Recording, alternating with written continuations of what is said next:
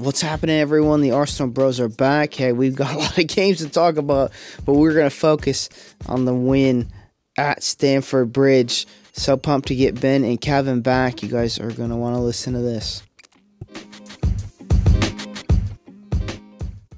What is happening, everyone? The Arsenal Bros are back. We have a full house today. I'm joined by Kev and Ben. Kev, what's happening? Hey, man, what a week it's been for the Gunners and just for to be alive in general. No complaints here and already waiting for Wolves.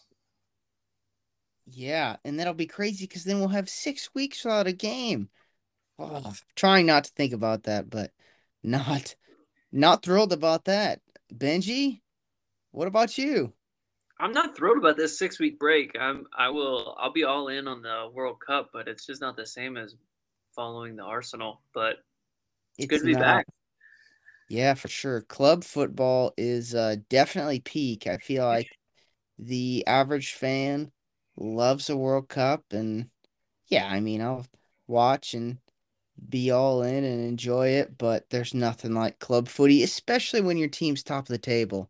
Hmm. You just yeah, you just want more of it You don't for want the sure. party to stop. Yeah, and we're gonna be deprived as we were deprived last night. Jeez Oof. Louise, Kev, we've missed a couple games. Can you catch us up to pace?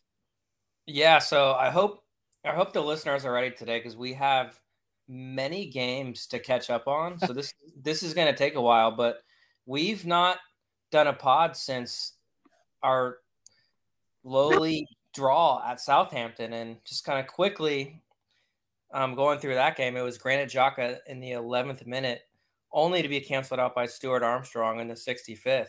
And then we'll just go on to PSV. They beat us 2-0. At the end of the day, they can have their moment in the sun. We topped the table. Who cares? After that, Forest 5-0. It was Martinelli with a goal, 5th minute. Reece Nelson at the double. What a debut for him. Thomas Partey with another wonder strike. And then Martin Odegaard to seal things out in the 78th minute. 5-0, getting our revenge on Forest from last season. Fast forward just a bit, FC Zurich and Arsenal 1-0. Who really cares about that game either? It was Tierney with a wonder strike to get us atop the table. Like I said, that PSV game really didn't matter. And then it was Chelsea. And that's about all we're going to talk about those other games. Let's move on to Chelsea. I guess we can talk about the Carabao Cup. To be honest, I didn't even see the game. I know we We couldn't see it. Nobody can see Yeah, it. you're right. I will say I found a live stream from I think Rohan on Twitter, and I logged into it for about 3 seconds and saw us. I didn't see us score the goal. I heard us score the goal and saw the fans celebrate. But ultimately, we lost, and again, that's about as long as we need to talk about that match. Let's talk about really the only game over the last couple of weeks that's mattered, and that was away at the Bridge. Man, what a build up to that game in the first place. Kev, thanks for the rundown. We're here for that Chelsea game, Here we no doubt. go. Kev, that We was some good homework, bro. we had this planned out. We decided we had no business talking about these other games because this was the box office match that we've been itching to get at, and due to logistics, it's been tricky for us. But here we are, and we're going to loathe in the great day out at the bridge. So, man, the bridge has been a bit of our playground. We've won two straight league games going into this game. You look back at last year, the towards the end of the season in April, the win that kept our season going, and then before that, we had the lockdown Emil Smith Rowe 1-0 to the Arsenal. So, a lot different games, but as James in on from the Arscast said, really kind of shows our progression. But let's look at the lineup. Um, Zinchenko is back. How did you guys feel about him coming back in? Were you excited? Did you feel that Tierney was hard done after his great Europa League game? I was a little surprised that Zinchenko was ready and fit to start. I know he's been training for a while, right? He's been in and out of training at least. Mikel's been talking about him. But yeah, I was really surprised he was starting, but I was super pumped because even if we only would have gotten a half out of him, I just know that when he does play, we just have this great possession attack, and I was pretty pumped. Kev, what about you? Yeah, the same. And seeing him come straight back into the team sheet kind of signals to me a little bit that if he's fit, he is the first choice number one at that left back position, whatever you want to call it. Did, And did you know this was the same lineup that we played against Chelsea when we played against them in the summer friendly, which is Oh, was it really? pretty wild. Yes, I agree, Kev. I think this is our first choice group for sure. And I think really just shows where these two teams are at even going into the game. I mean, you have a team that was able to play this exact 11 in the summer. And then you have a Chelsea team that, man, how many changes? Um, Reece James out, Ben Chilwell out, both long-term injuries. Aubameyang new to the squad.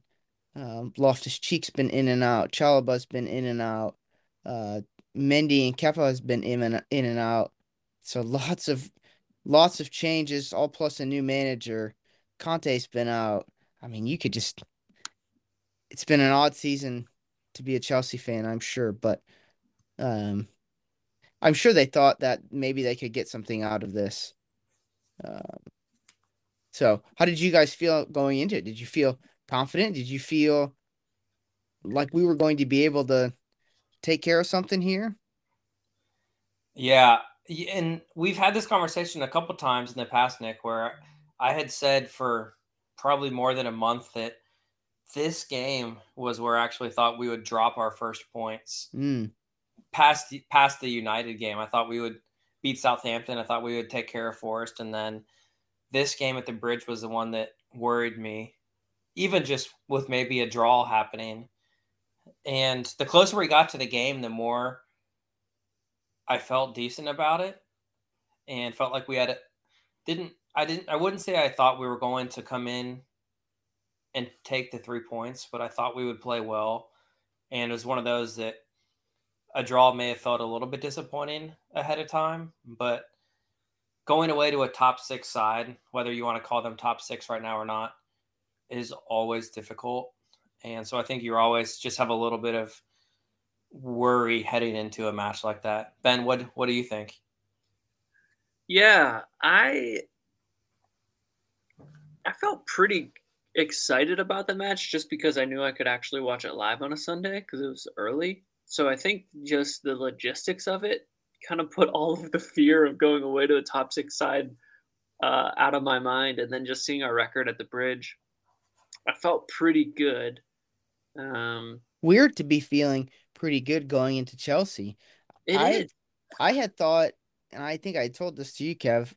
We watched it together, but I think I told you that morning. I said if Zinchenko starts, I think we win by multiple goals, and that is just how good I had felt about how things had been going. And I mean, yeah, because that's our full strength team, and Chelsea not at full strength, new manager. Um, they've had some mixed results for sure, but I felt pretty good going into this for sure, and we definitely started on the front foot. And And I'll cut you off there, Nick. I have a little question I want to interject with. oh, I'll A allow noon, it. a noon kickoff in the UK, which meant 7 a.m. for us folk in America here. So what time, Ben, did you wake up for this match? Oh, I was up 5:45 because my son did not want to sleep in, so I was up pretty early. But that was not because of uh, my want that early.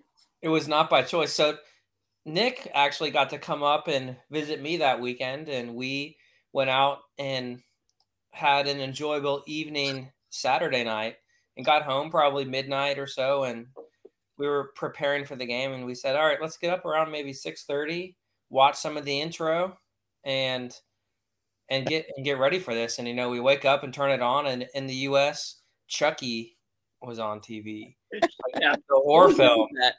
and we were like watching this, like, and Nick's like, "Are you on the right channel?" I'm like, "I'm pretty sure I am," and was flipping all around and watched these dolls just create nothing but mayhem, and then next thing you know, it gets done at 6:59 and flips onto the game, and everyone's lined up in midfield, and there was no preparation. It was straight into it at that point. You Yeah, can't draw it up much better than that.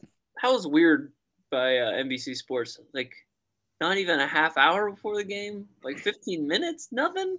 Of all games, too, it's like, this is a huge game. Can we get some build up? But who knows with the time change and Missed opportunity. I just wanted to hear Robbie and Robbie talk about how we were soft and going away. We were bound to crack under the pressure, and we didn't even get that chance. it's funny how the old narratives continue to live on when we are so far away from being that team anymore. And The yeah, 91st minute, we looked pretty soft, let me tell you. yeah, Not. I yeah. thought Well, let's any of our back up. We haven't even kicked off yet. Yeah, but I just wanted to just correct the two Robbies. I don't want to give them any satisfaction in their horrible takes that they didn't even take that morning. Yeah, they can't bear that we're top for sure. Anyways, we started off quite smoothly. You could really see Zinchenko tucking in central, and he had a great link up with Party already started, and we seemed to really be up for it. And yeah, I don't know. It just we seeing this away from home, it's like, wow, we're really. I mean, you go back to the United game and how fast we started with that. I mean, had that early goal that eventually was called back, but it's been a long time since. I don't know if since I've been a fan, like we've been able to really assert ourselves and not look like, hey, we're gonna nick one and get out of here. It looks like, wow, we're going away to one of the big six and we're running the show. I'm not used to it for sure. The commentator said the way in which we set up and played versus the way Chelsea set up and played, it was like a top side came in to play a lower league side. The Chelsea just kind of were in a shell, looking to hold and counter, and we just kind of controlled the game and bossed it away from home. Like that is, yeah, we haven't. When's the last time we saw that? Like 2008. Yeah, no, it's been a long time. I will say that Chelsea team looks very confused at what they're supposed to do. I mean, I know he just started going through the game, but post game, there was a reporter that asked Graham Potter if his team knew what they were supposed to be doing. I mean, what a question from a reporter. And he kind of paused for a little bit and was like, "Yeah, I think so." There's something along those lines. I was like, "Well, it doesn't sound like you're convinced," and the reporter wasn't convinced. So, I mean, I'm all for taking Chelsea when they're down. Um, but yeah, certainly looked toothless. They did have a good break. And Aubameyang made a great run, and Havertz just totally blew it past him. But man, after that, I don't know if I was very worried by too much that they did. I mean, we talked a little bit about the control that we've had in some games, and this kind of the arm's length that we've held teams at, and this was certainly one of those. Um, that we really kept them away. No real clear chances for us, but we had a great buildup as a 28th minute, end to end, just tiki taka back and forth. So many one touch balls. Ball goes through to Xhaka on the turn to Martinelli, who cuts in, floats an incredible little dinked cross in to Jesus, who just couldn't reach it.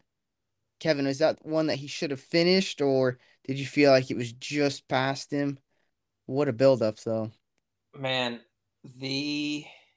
I wish you'd repeat the words you said when that chance didn't go in, because we may have to add an explicit label to this podcast.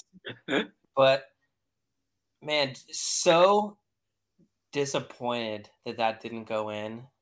More And for the sake of how good it would have been. it would have been, to me, that goal goes down as one of the kind of the all-time greats that Arsenal have scored, like the goal against Norwich with all those flicks and one touches, just some of the The Giroud best, Scorpion. some of the best passages of play ever. And I think the ball was difficult, and it wasn't an easy chance for Gabriel Jesus at all. But Martinelli's face after that is just like, I can't believe that didn't go in. I mean, yeah, he looks so appalled and Devastated. he knew, and I think if you asked Jesus himself, he would tell you that he should have finished that, and that's kind of where I'll leave it. It wasn't an easy chance, but one that he'll definitely be kicking himself over missing. I will say in his defense, he had to stop his run and he restarted it, and I think he didn't quite have all the momentum going into that. But do we need to have the Jesus goal drought conversation? Let's have it. Okay. I had a pretty cool take from our boy Steve, who's in the group chat. He noticed that Jesus's goal drought really started whenever he got on 4 yellows. And was wondering, what do you guys think about that? Is it? I don't think there's a correlation. I don't think there's a correlation because watching how he played against Chelsea, so combative into everything. I mean, I'd like to think goal scoring is about the last thing to do with, getting into make a challenge or whatever. But is he just that he goes into a game just cognizant, slightly cautious, just wondering if that just like moved his focus a little bit? I don't know. It was an interesting thought. I thought, but yeah, I didn't realize. It. Yeah, I definitely didn't realize that that's kind of when that started. Yeah, I think, I don't know if I had said this on the last pod, I might have, but I just think he hasn't had a run of this many games, and I don't think he's had a run of this many games at center forward, probably ever. And yeah, he's doing, I mean, what an incredible performance from him. It was all around. And the thing is, he's still getting chances. It's not like he's missing sitters, but he's creating chances for himself. Whereas, last year with Aubameyang and Lacazette, if chances weren't created for them, if they couldn't step into something first time, they weren't a part of the game. And we obviously saw that with Aubameyang with Chelsea, still that same type of player, 8 touches and no end product whatsoever. I think with Jesus, he's able to not only create his own shot, we're seeing him go off the dribble much better than I ever would have expected from him, but also set up other teammates, his hold up play, I mean, that dribbling move for Martin Odegaard was a thing of beauty on the where he played Odegaard through, dribbled through like 3 or 4 Chelsea players, and I mean, I have a huge issue with him not scoring right now. Yeah, I mean, I'd like him to score, and I think that's clear. It's clear that everybody wants to get him one, so everybody can shut up about it. But I do think he's proving that we can win without him having to score, whereas Lacazette or Aubameyang were, if they didn't score, who else was going to do it? What else could they add to the game if they weren't scoring? So, Kev?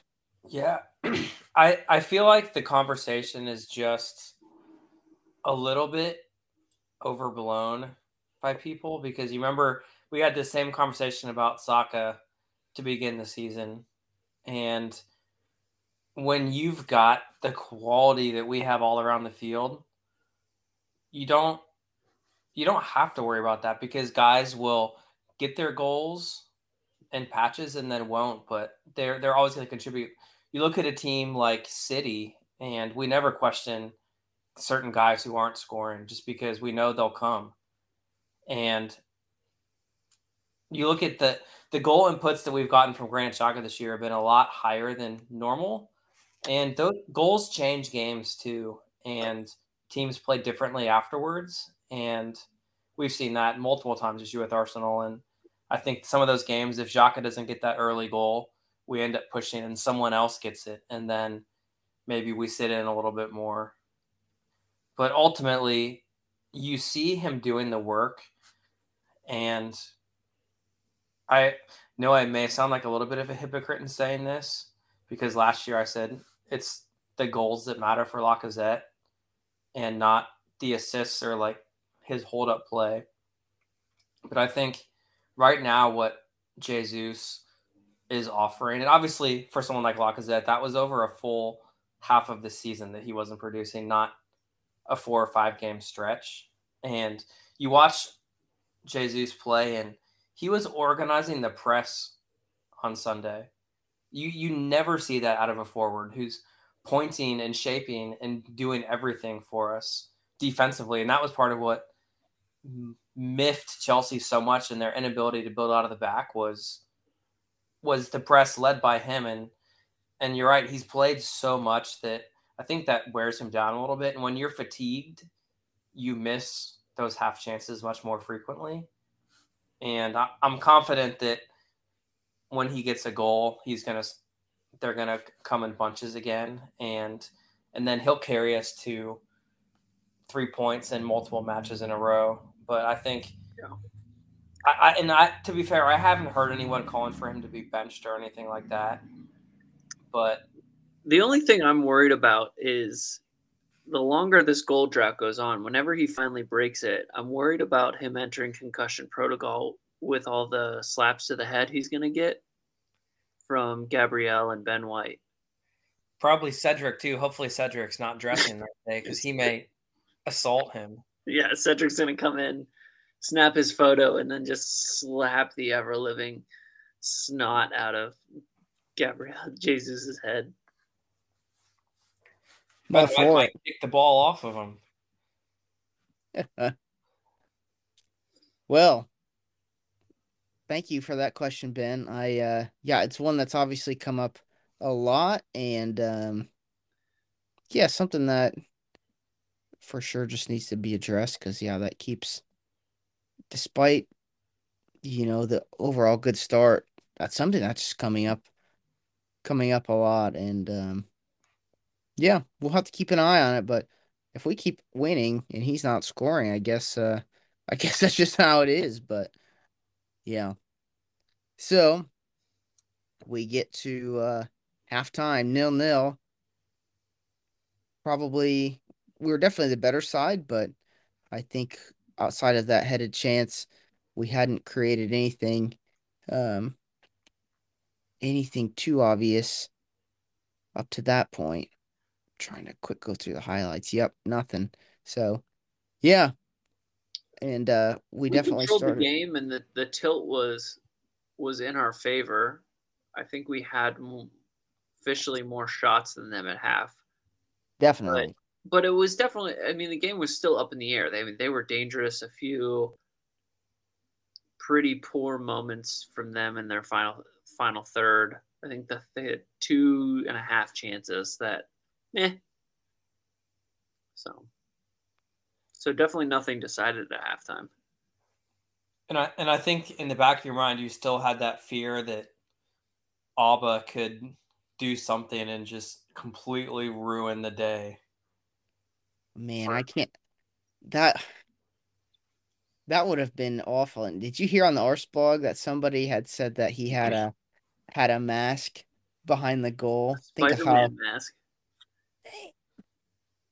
that would have stung. I don't think it would have stung. It would have enraged me because I don't know. I think a lot of people still like Oba, respect him, enjoyed his time at Arsenal, and for me, I'm really indifferent. I feel like I appreciate what he did for us, but it was time to go, and we're better without him. So I just don't really care. Yeah. And yeah, I felt like he would have been a little extra motivated in this game, but clearly struggled to make his impact, and I think just shows where he's at. And ultimately, I think it vindicated Arteta's choice to pull the plug. And that, among other reasons, just his lack of ability to fit in the system, I think, was enough of a reason to do that, let alone anything else. But we move forward to the 61st minute. Our press was really good all around. Um, and yeah, I'm trying to walk through this here. Jesus does a great job back tackling Thiago Silva. That challenge on Silva reminded me a lot of the challenge that Martin Odegaard put on Christian Eriksen that didn't seem to get called this time. Jesus gets played through. I mean, we talk about Jesus, but and we talk about Lacazette never ending up in the box. I mean, Jesus tracks back, wins this ball off of Silva, the starting Brazilian center back, wins it off him, and gets into the box and has a 1v1 versus Mendy, tight angle, um, puts a decent effort on, goes out for a corner, in the corner that we score on. He just does it all. But Saka's standing at the corner and is absolutely getting rained down all this stuff. And it's interesting because when he goes, he stops to pick something up, and the Chelsea guys seem to lose their concentration because as he's stepping to play it, they had to reset. And it's interesting, Kev, because when um it seemed like our corners all up until this point kept going near post, and we did not beat the first man. I think I was up yelling multiple times about it because I felt like we've had these chances and we continue to hit that first man, but that ball was in the same spot. And I wonder if this was a Nicholas Yover special when he just said pound the near post because they're soft there. Saliba dove, and I mean, it wasn't even close to it, but I think it froze everybody enough. And Cucurella and Xhaka just stand there admiring it. It And looked like a junior high prom dance. it very much did. Little action, um, enough room for Jesus. And ball bounces through to Gabriel. And man, your boy Benji, you must have been stoked. He comes in and shelves it. I mean, he was so close. I'm like, man, if you miss that, it's not our day. But buries it. 1-0. Celebrations initially going the one way, turn around with the whole squad running past Aubameyang back to the away fans. What a brilliant goal. Surely we weren't turning back at that point. No, I actually thought that was really going to open up the game because they were sitting in a lot with zero attack. And so I thought, oh, here's the start of something big. But it was a great goal. I think really credit to Saliba just going for a ball he knew he probably wasn't going to get. And it really threw off Kai Havertz, who just whiffs. Like, beautiful whiff by him. And so that really opens us up to score a great goal by Gabriel, who continues to just produce on corners. What a great asset. What a fantastic left center back. Yeah, definitely. Kevin, we were pretty stoked. Yeah, it's always a good feeling when you score in a game, much less a game against another top 6 team. And, going into halftime, one of the things I had said was that when you're on top of games, you need to take advantage of them because in so many of these games, it doesn't matter what the two teams are. One of the teams will have their moment where they're on top, and you hope that we didn't play our best football in that first half, and then we're going to get beat in the second half, and then came out and we're still really on top of the game and got the goal. And I think you mentioned it earlier, but you watch that corner kick from the opposite side, and you can see Xhaka kind of holding Cucurella too, and it's just such an odd play. I could watch that replay over and over again. It makes me laugh every single time, especially because he doesn't even turn around and look until the ball's past him and into the net. And I wish I could just ask one of the Arsenal guys if they meant to run by Aubameyang where he was at, or if that was just just happenstance that happened. But I'm sure we'll never get an answer to that. But a question that I would love to get an answer to. And then taking the lead, you felt great and hoped that they would be able to hang on and do better than we've done lately when we've gotten those 1-goal leads in these Premier League games. Yeah, the classic narrative of the soft underbelly was surely about to be tested. And, not only did we, yeah, you're right, Kev. I feel like when we've taken these leads, um, the remainder of the game is a little hairy and we're batting down the hatches. Rob Holding's in, and it's like, man, how are we going to finish this? But I felt like we controlled this game throughout with no issues and created another incredible chance. About 10 minutes later, Ben, you were mentioning Jesus is dribbling Ramsdale, big outlet. Jesus takes it down well and finds Odegaard. Odegaard 1v1 with Mendy, um, edge of the box, and just could not quite find the finish that he was looking for. And that really would have killed the game off. And after that, not too much going on. I think Chelsea had maybe one chance that was blocked, but the uh the spotlight moment in the 92nd minute, Xhaka blocks Chalaba from playing the ball back to his keeper, and it's all handbags. And I feel like he's just taking the piss there, knowing exactly what he's doing. No, and Keski, you pointed out that Chalaba was on a yellow already, so I'm wondering if he was trying to get him sent off, wondering if he knew if he could get into it with him, nothing was going to happen to him.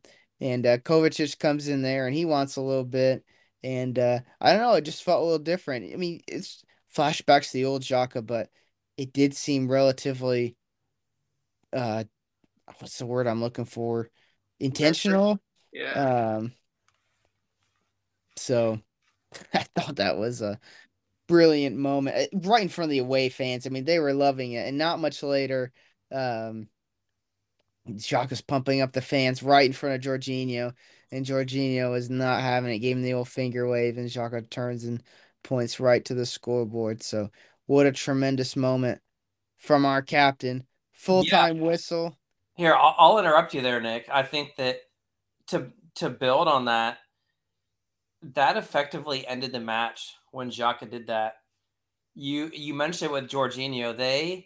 Chelsea never started playing again after that happened. It was all about Xhaka and feeling aggrieved by that incident, and they couldn't string together two passes to save their lives for a lot of the second half, but especially after that moment. The match was effectively done at that point, and awesome seeing our guys be able to do that and keep their cool heads afterwards, because we kept the ball and they didn't do anything. So I just wanted to throw that point in there. I appreciate you letting me sneak in. Yeah, definitely. It was a just controlled performance, and they brought on lots of subs. I'm trying to think.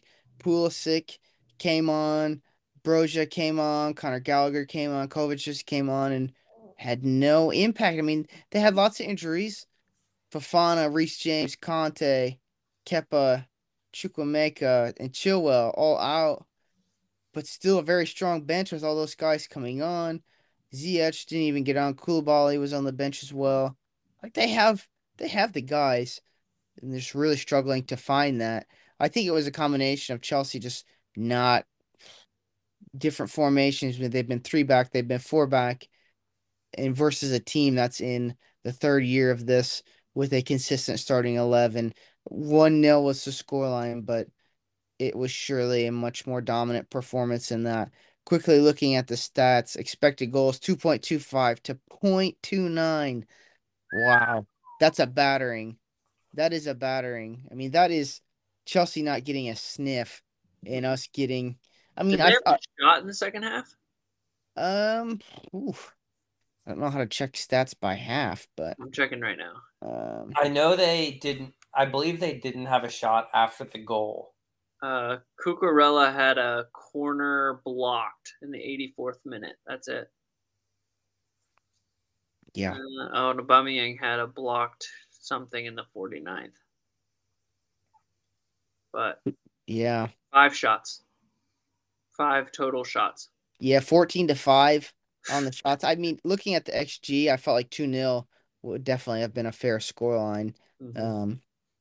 But we'll take the 1-0 because if anyone watched that, they knew that it was a resounding win. And if you're a Chelsea fan and you go into that thinking you get something and you're leaving thinking, what did I just watch? I watched a team that has been the laughing stock of the league for the last couple of years and just play us off the pitch, play us off our own pitch while we were just absolutely toothless.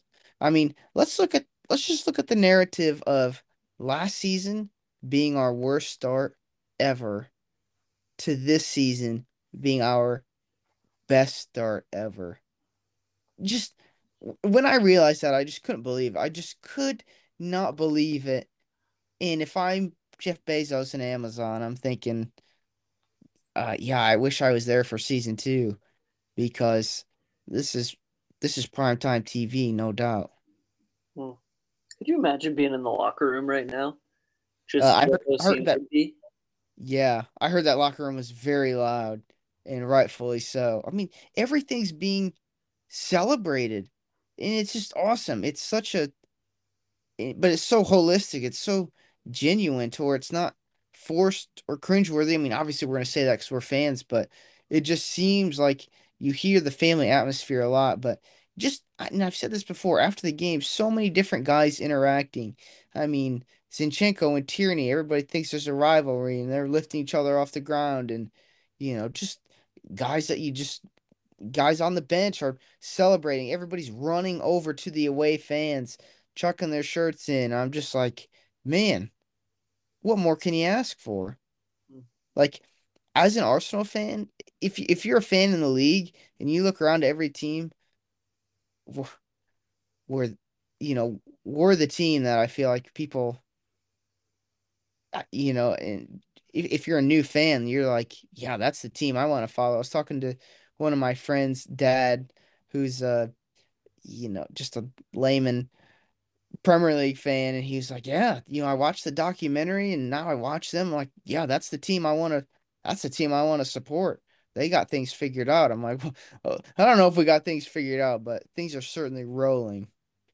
So I'll stop there. Kev, what are your thoughts on this 2-year turnaround? I mean, it's obviously been more than that, but things are uh, things are pretty fine, aren't they? Yeah, just a sense of stability is, I think, the thing that I would point out more than anything else.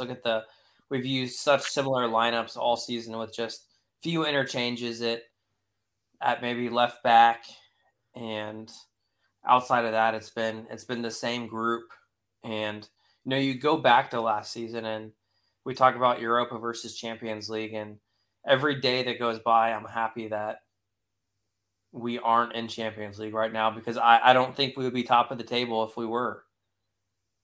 And so that's something where hopefully we can keep this run going by being able to, hopefully some of our guys don't play a ton over the World Cup month, and we can avoid injuries and then maybe build the squad up a little bit in January. But just that sense of stability, and watching Chelsea on Sunday reminded me of Arteta in year one and into year two with Arsenal, where he had this squad of some aging players who didn't really seem to care that much and weren't fully bought into Arteta's new system. Look at a guy like Sterling, who came in for a previous manager. I don't want to say he's retiring at Chelsea because I think he still has abilities left, but you had Chelsea, or you had Sterling in that lineup, you had Azpilicueta in that lineup, and there was zero spark to it. It felt like it was Aubameyang and Lacazette running around together and was zero threat. I'd love to see if that was our lowest XG performance we allowed this season.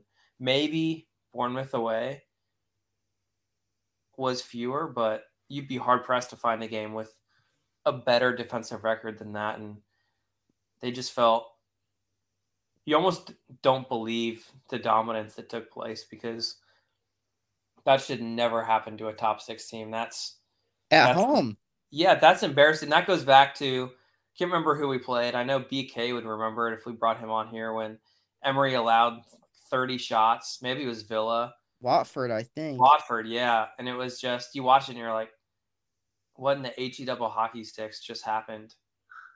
And getting done with this, you almost can't appreciate how dominant the performance was. And it speaks to how much of a machine Arsenal are turning into. And I'd almost like to call it the Arteta Death Star is what we have going on Oof. right now. Oof. Ooh.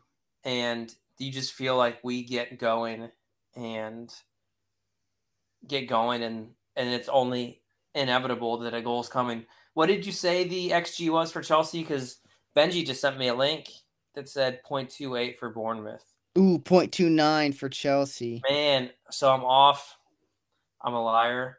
But you know what? I'll own that one. But either way, that's embarrassing for Chelsea. And you consider that we were up 3-0 on Bournemouth in half an hour. That game was done after 30 minutes. And just a wild thought. That should never happen to a top 6 team. So as equally proud as I am of Arsenal, it's embarrassing for Chelsea. Yeah, if I'm a Chelsea fan, I'm wondering how's this turn around.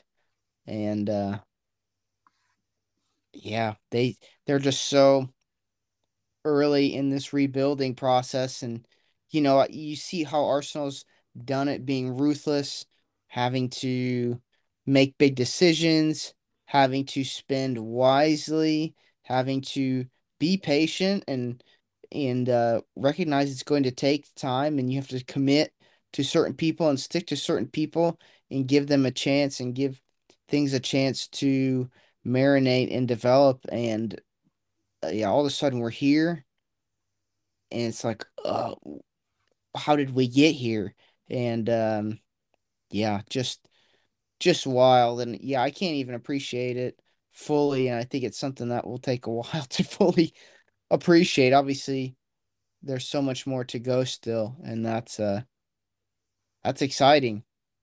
Yeah. Um, Do you think that the addition of Zinchenko into that 11 yeah, that's what helped I helped us see out the match in the last 15, 20 minutes? Because Arteta talked about that a lot in preseason, with wanting a team that can keep the ball and making it so we don't have to go into the Rob Holding special at the end of matches. And we were keeping the ball, moving it around without problem. Do you think it was simply the addition of Zinchenko in, or was that a bigger part of the overall plot? What do you think, Ben?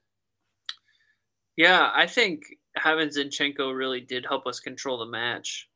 He came out in the 78th minute, and Tierney came in and put in a shift as well, with That's a good point. Holding and Elneny coming in late. But no, I think the we want to kill a team with, what do you say, 100,000 passes, to end a match, and I think we're seeing that vision come to life. And so I don't know, man. It was just different at the end of the game. Like, there was a few nervy moments, but at the same time, like, we looked good. We started to get a little tired, and I think, um, that's when we started to see the subs come on, and the game shifted back and really did control it. Like, it's just we're just a different side. Being able to bring on a Tierney after, Zinchenko tires them out, like filling into that midfield gap, is just it's just a luxury we have not had in years. Yeah, we haven't been this team, and it's crazy seeing it now.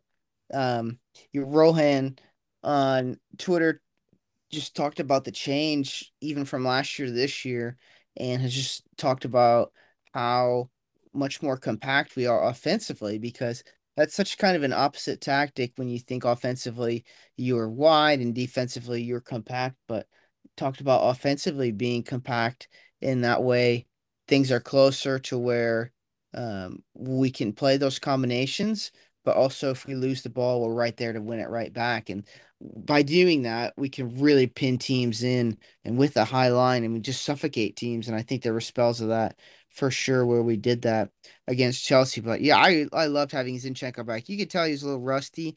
Um, getting beat or getting stuck out of position and trying to get back. And that I think were their only Chelsea's only opportunities were kind of slotted in behind him when he was pulled out a little bit, but that was early in the game, and I think we adjusted pretty well around that. So yeah, loved having him back because I mean, as much as I really love Tomiyasu and I thought Tierney was really good in the Zurich game, like having Zinchenko back, and I had a sneaky thought that he was being saved for this game, but just really his security and possession and his ability to split lines and just be where he needs to be tactically was elite, and I think just really helped us have a vice grip on this game.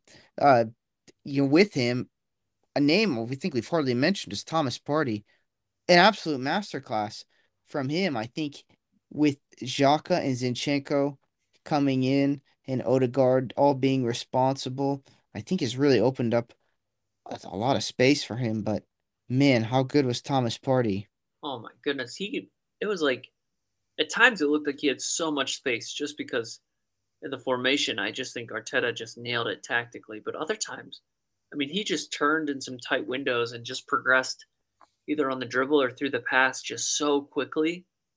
And I mean, it broke any semblance of a press that Chelsea had and just allowed us to start to get guys running forward. And just the defensive stability and then the press breaking movement he has is just elite. Like, is it too short sighted to say he might be the best informed defensive mid in the league right now?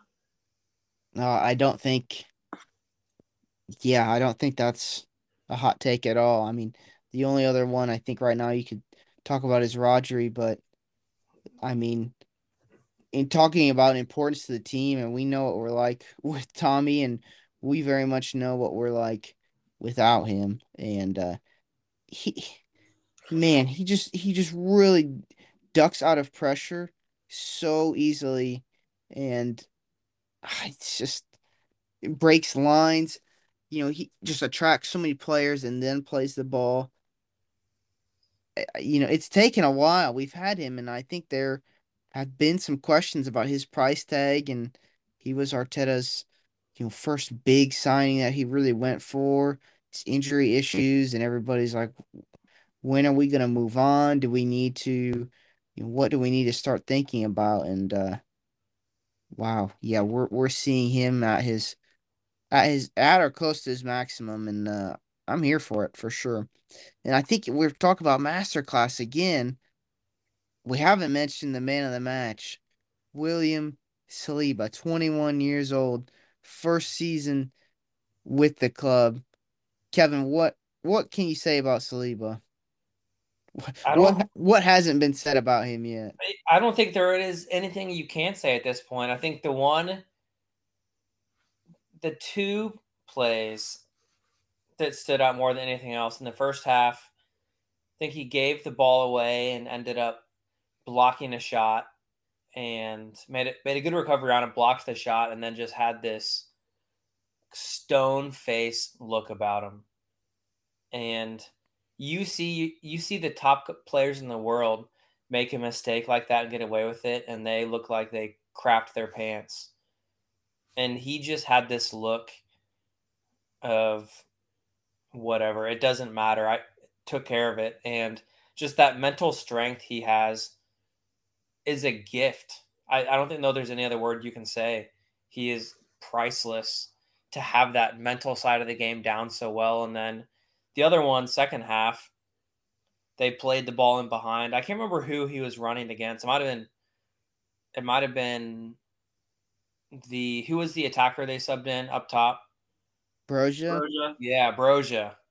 They played the ball in behind, and Broja had 2 or 3 steps on him.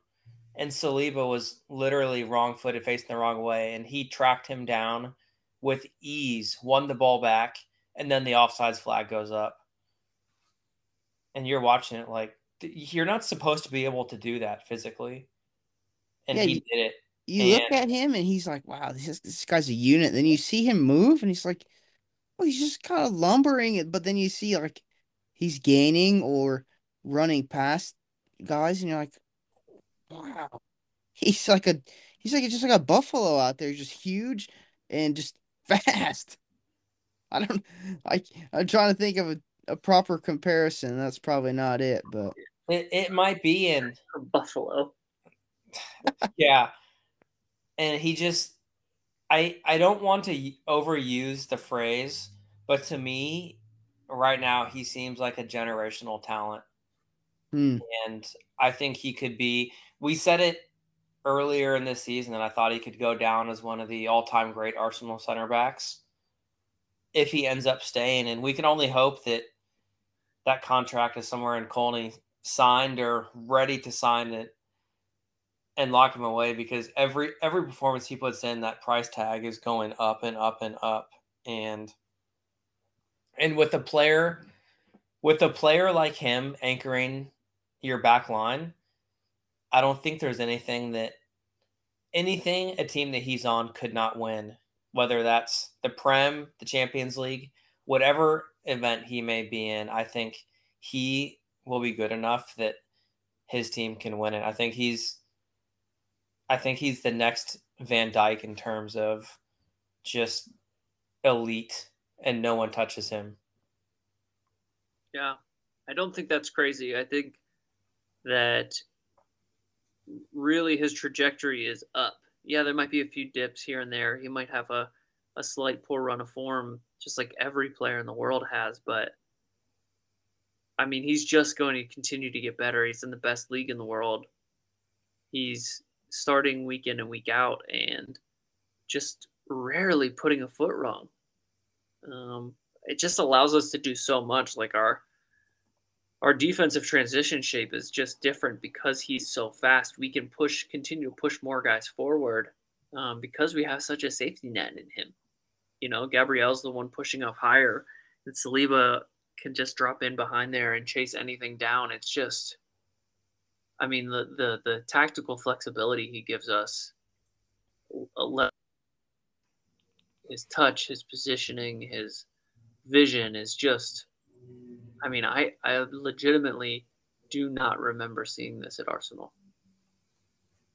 Yeah, I saw a tweet that said this is our best center back uh combo since Sol Campbell and Kolo Toure, and yeah, that's before my time. So I yeah, it's relatively small sample size, but wow, looking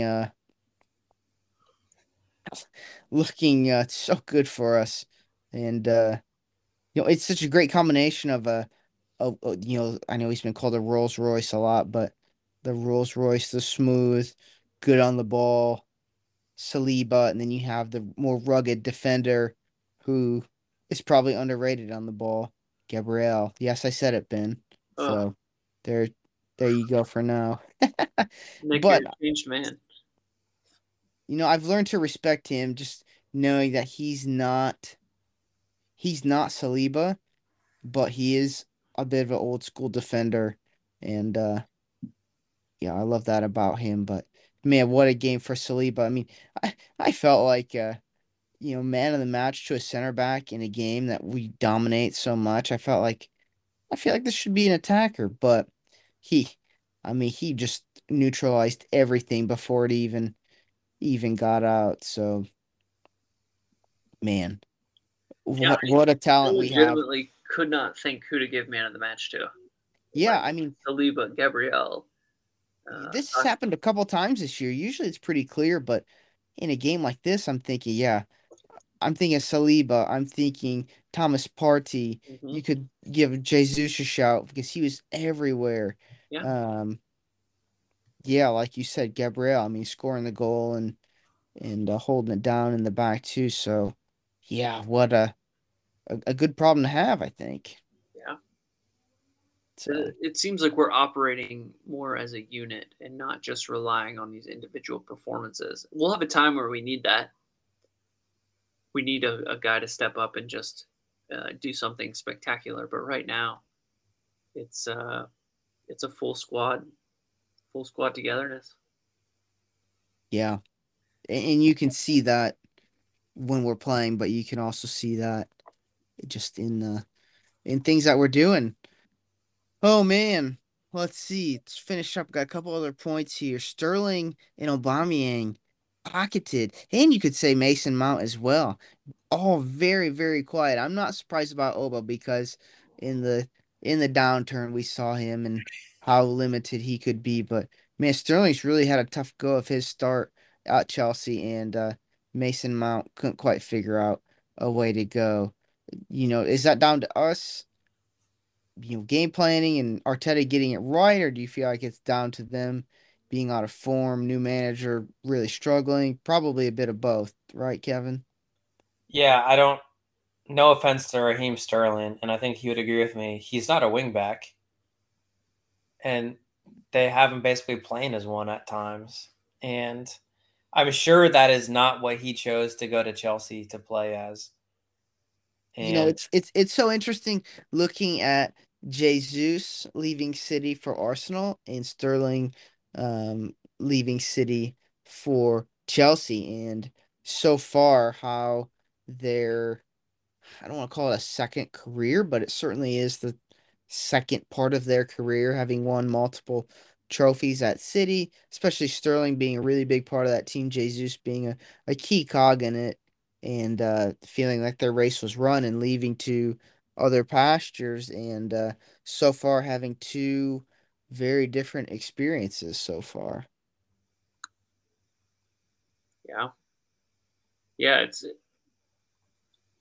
again like I think the idea of building something culture is starting to show that even City have something that's been solid, uh, and so just jumping ship, trying to go and do something like that, it just hasn't really paid off for a lot of people, and so cheers to them. Yeah, definitely. We'll wrap up the Chelsea review there, but man, what a brilliant day. Just what a way to start the day. I mean, a 7 a.m. kick here in the States, and your weekend is made quickly. And then we got to watch Villa pile it on against United, which was great too. So, yeah, I mean, fair play to Arteta. He nailed it. I mean, we're pretty quick to jump on him when he doesn't get it right, but he nailed that one for sure. This team's growing up. This team's been special to watch. So, great day out. and I, Brighton. I do think, Nick, that you missed one of the most important things that happened post match. What did I miss? And that was Gabrielle taking to social media, tweeting nothing personal in all caps. London is red with a heart. The Man, absolute amount of savage in that tweet.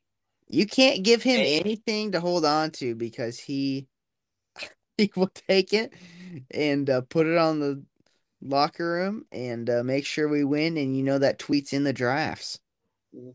And and it's interesting because we've seen some of these reunions happen with Arsenal players, and it seems like they're happy to see each other. And Clive AFC, I don't know if you follow him or not.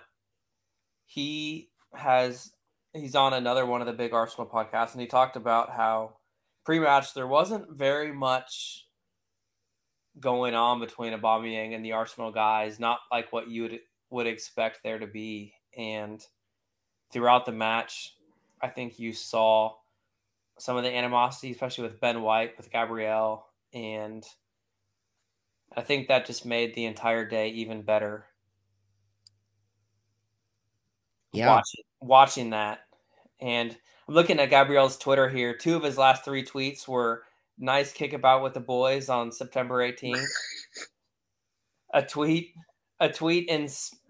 in Portuguese that also says North London is red, and then that nothing personal tweet. He is clearly another guy that is one of the heartbeats of the team, and I think we love to harp on his mistakes, and his mistakes are real, but guys like that are so crucial to have on the team, and just for what they add in.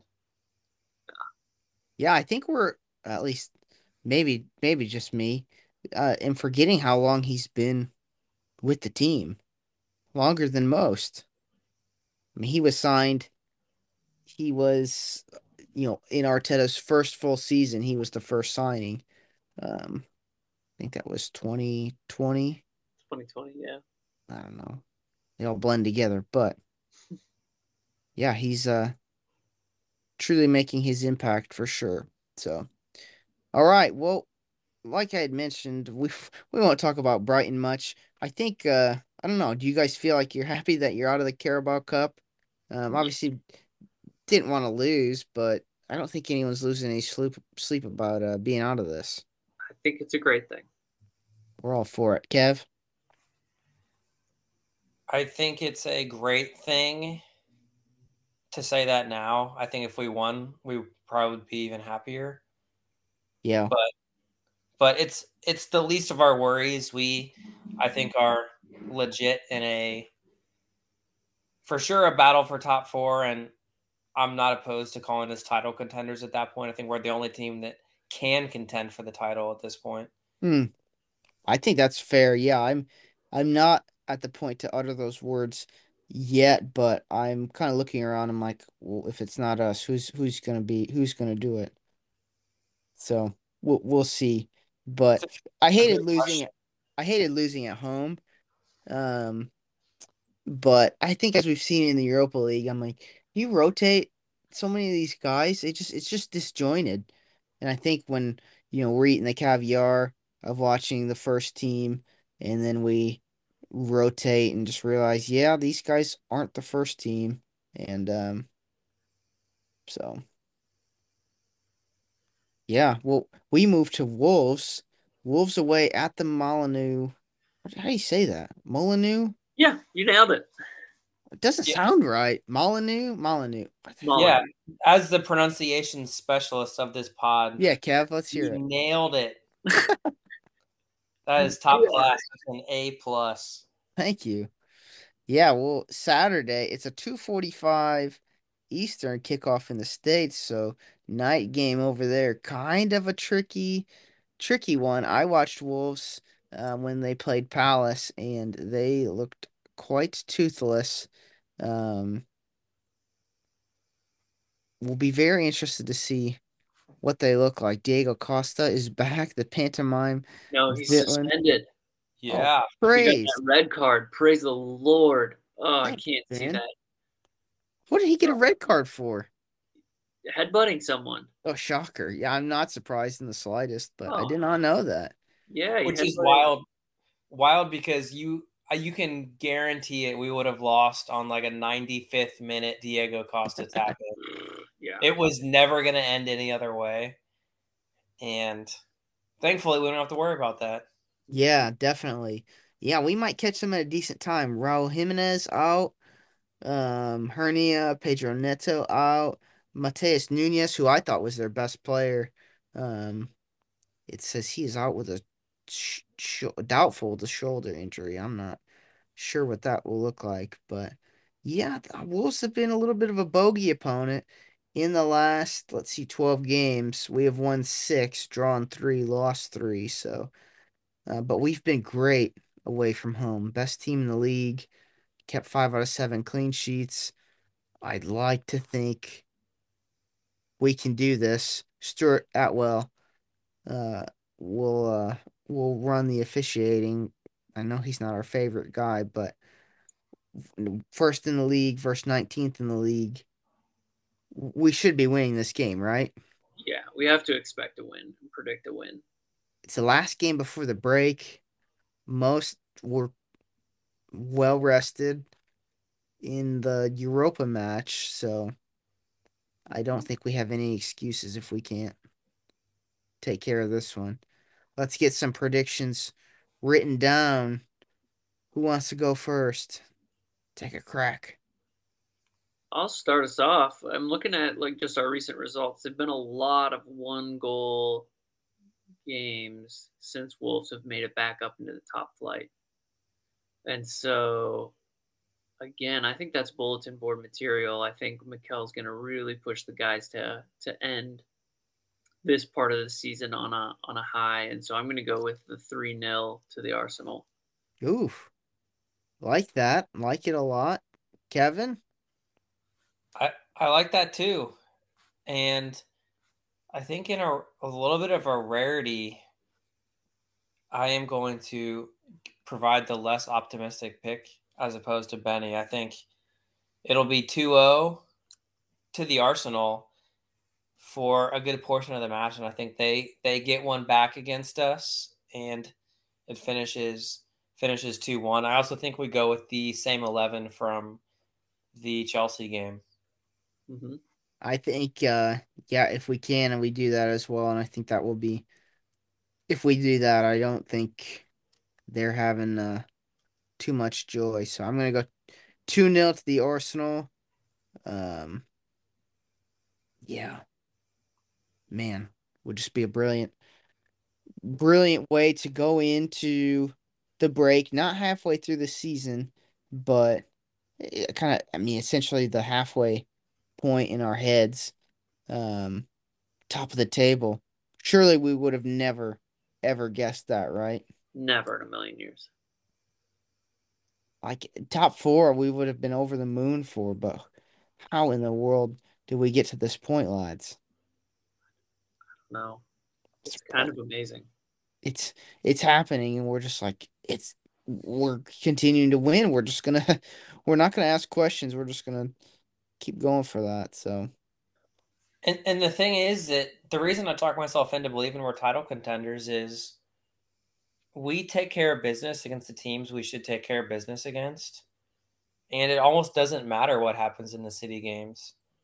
I think I think we can beat them at home, and we do that. City away doesn't matter. They'll cancel each other out, and then you win the games that you need to win, and you're putting yourself into such a great spot. And it's interesting. A team like City's so deep, but when they get into the brunt of Champions League knockout matches mm, in the spring, is a guy like Holland going to play twice a week for 2 months, or are they going to have to rotate him? And we've seen it this year. They're not the same team without him leading the line, and stuff like that gives me hope that they'll drop points. And if we keep winning, who the heck knows? yeah, it's we're just taking care of every next game, and it's like, yeah, I guess I mean if we can keep doing that, eventually we'll be there. But yeah, I mean you think about how many players City is sending to the World Cup, and you just never know what could happen. I don't know. They haven't looked. I don't. It's interesting. Pep said he said their City is 5 points better off this season than last season, and they're not in first place. That says a lot. That says a lot to me. Because they haven't looked invincible, but they've looked good. And it might be the mirage of Holland just scoring like a monster. But they're obviously still very good. But for them to be at this level and still not in first, it's like, oh, that other team must be pretty solid too. So, speaking of World Cup, most of the teams have been announced. We want to go over the contingency quick. Benji, Yeah, you I can want to? run Oh, through. So sorry. Ben literally just texted the group says, "Let's wrap up there. We can do World Cup stuff later." Let's. It's it's Hey, it's bro, too it's all late. right. It's all good. Let's do that next week. We can do a World Cup preview, chat a little bit of the U.S. men's national team for our American listeners. Can talk a little bit about Arsenal in the World Cup and maybe make some World Cup predictions. Does that sound fair? I think that's great. Okay. And we'll do a quick little Wolves recap. We won't go full World Cup yet because we've still got a big league game to go. So we'll leave it there. I'm glad I saw that you were ready to go with it, but no, fair shout. All right. Well, anything else for the good of the cause? Let's just keep this train rolling. Wait, yeah, we got one more, and then we're gonna be deprived for 6 weeks. That's It's gonna be hard. It's gonna be like lockdown all over again. Yeah. Hey, it'll be hard, but you know what? We take care of business on Saturday and we're top of the table. I will enjoy every dang second of the Yeah. next 6 weeks, and I'll walk around head high. Second place wouldn't be terrible either, but give me first. I want to walk around, chest puffed out, feeling like a bad dude. Hmm. Yeah, I'm all for a couple more weeks at the top of the table. So let's just do that. All right. Well, for Kevin and Ben, I am Nick with the Arsenal Bros. We appreciate you tuning in. You can find us on Twitter at the Arsenal Bros. We will check in with you next week to wrap up Wolves and preview the World Cup and everything that's going on in Qatar. Thanks for jumping on, guys. It was a good time. It was. Come on, you Gunners. It always is up the Arsenal.